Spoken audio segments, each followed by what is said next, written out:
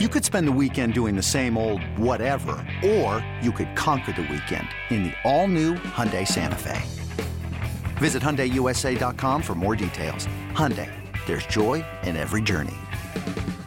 This episode is brought to you by Progressive Insurance. Whether you love true crime or comedy, celebrity interviews or news, you call the shots on what's in your podcast queue. And guess what? Now you can call them on your auto insurance too with the Name Your Price tool from Progressive. It works just the way it sounds. You tell Progressive how much you want to pay for car insurance, and they'll show you coverage options that fit your budget. Get your quote today at Progressive.com to join the over 28 million drivers who trust Progressive. Progressive Casualty Insurance Company and Affiliates. Price and coverage match limited by state law. This is It's Always Game Day in Cincinnati with Lindsey Patterson and Mike Santagata.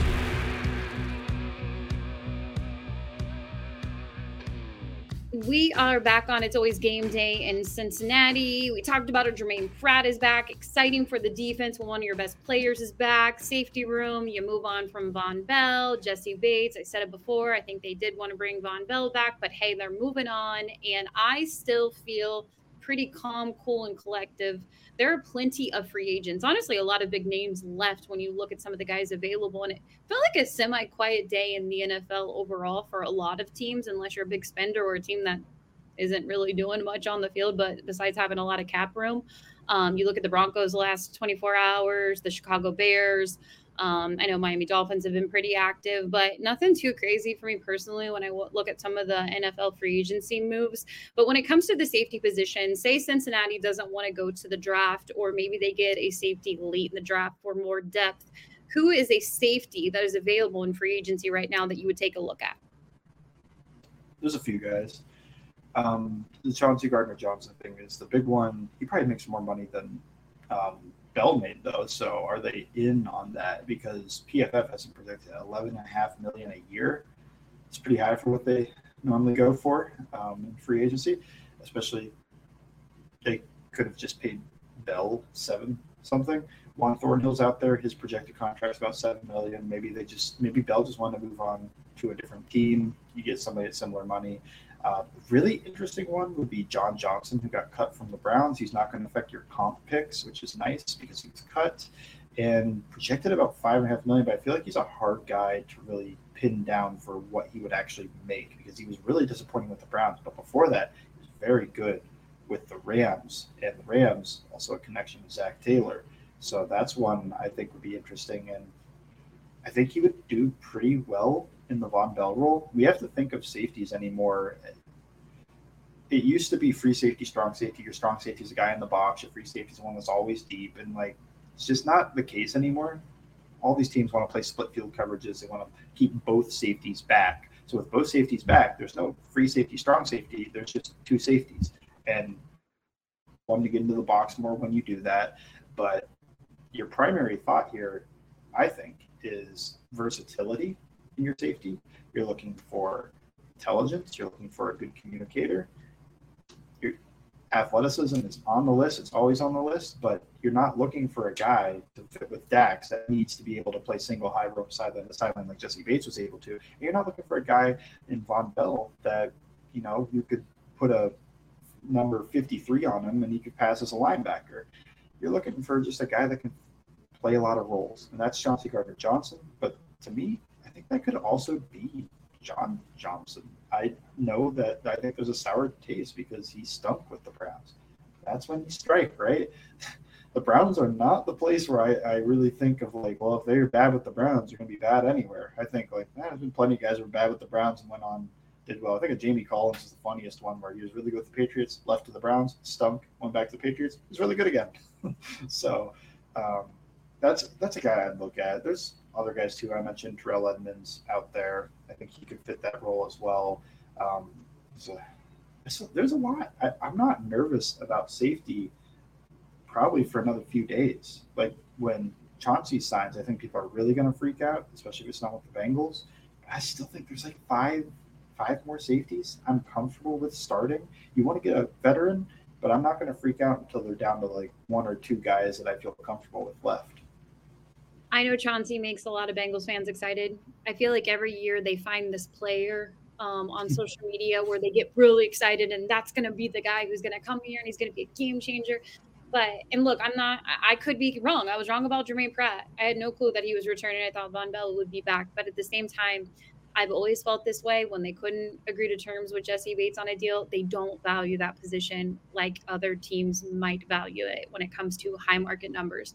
I don't see them putting a lot of money into that position. If they can bring a guy in for probably half of that price, I don't see an $11 million unless he wants to take a pay cut to around $7 or maybe $8 million a year. Then maybe Cincinnati would have interest. It's just something that they feel when it comes to that position. And I know a lot of fans are nervous and scared, but I feel like they're going to be active tomorrow. And I think it's just been pretty quiet overall. And there's still plenty of safeties available, but there's a coach on the staff who I trust more than any of the assistants. And no offense to Zach Taylor, but you have Lou Anarumo over there. And I trust him with the secondary. I trust him with guys when Dax Hill is going to get his first real start at safety next year. Tyson Anderson, I'm not ready to jump and say this guy's going to be a safety for this team right now.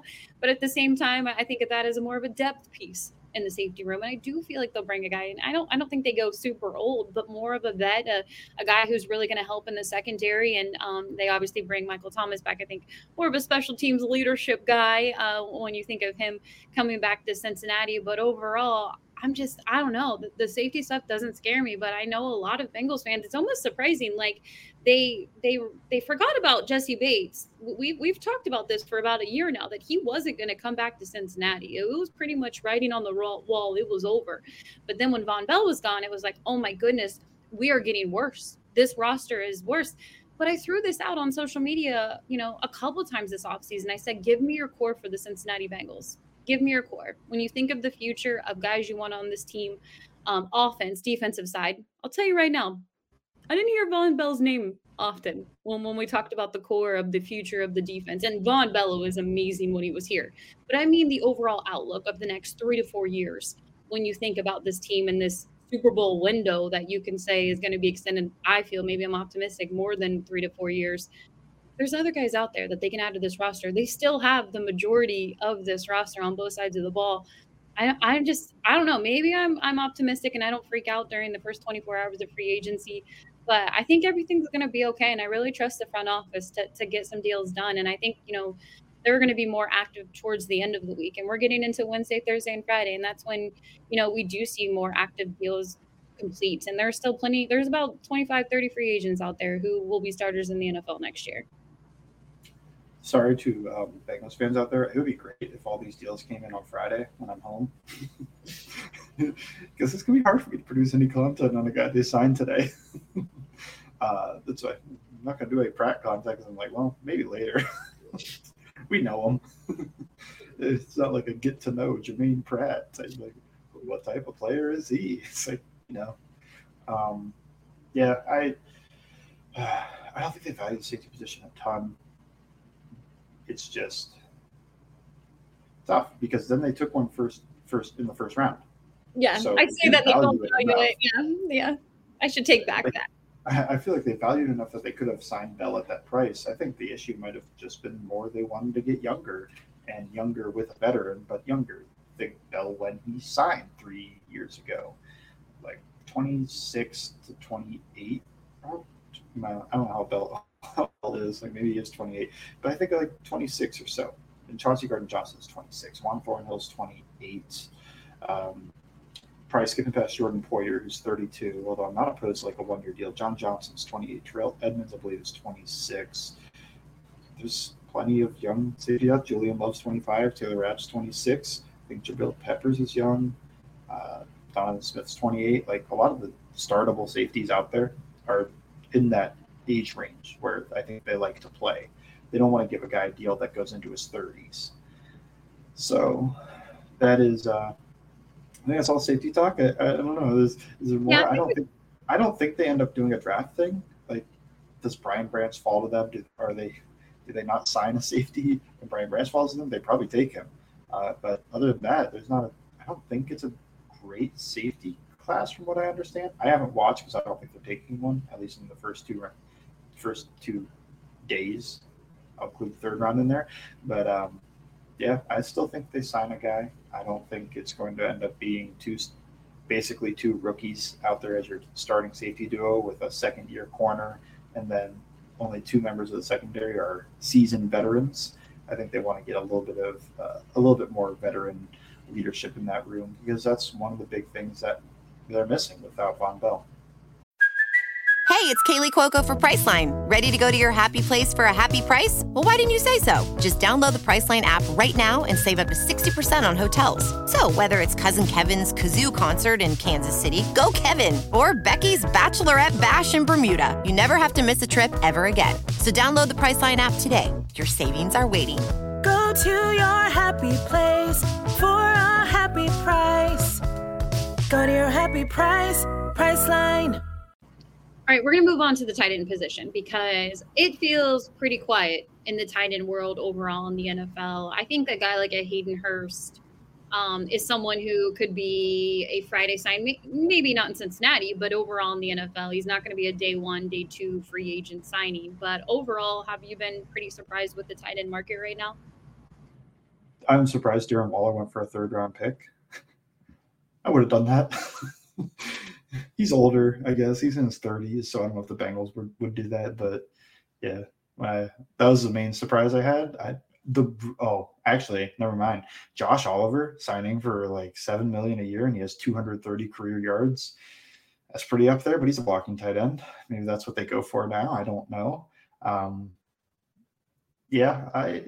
been a little surprised. I think the tight end market has just boomed in the past 2 years. I think about David Njoku signing a huge deal. All these guys that aren't really proven signing big deals. And is that, are the Bengals going to be a victim of that? Or do they find a guy that is willing to take a 1-year deal? They know Burrow gets these guys paid. Hayden Hurst pending. But I think he's going to get paid decently well. And maybe Hayden Hurst is back. I'm putting that one at like a coin flip. I think he could be. So do they get an Irv Smith, Foster Moreau, one of these tight ends? Austin Hooper is a guy I come back to just on vibes of the Bengals seem to sign guys that fans neither hate nor love, of just, okay.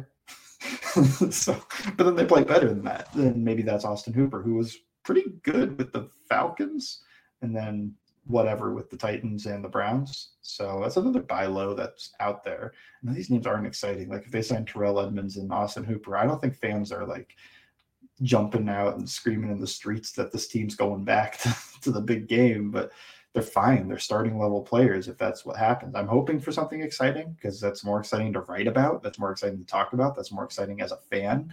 But if you just get starting level guys, that's fine to me. I don't know how you feel about it. If they sign like Edmonds and Hooper, are you upset or are you somewhere in between?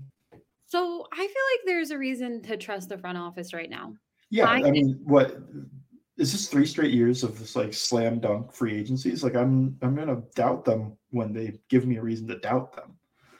Paul Diener said it best. I listened to his podcast from yesterday, and he said there were a lot of regrettable contracts signed today around the NFL.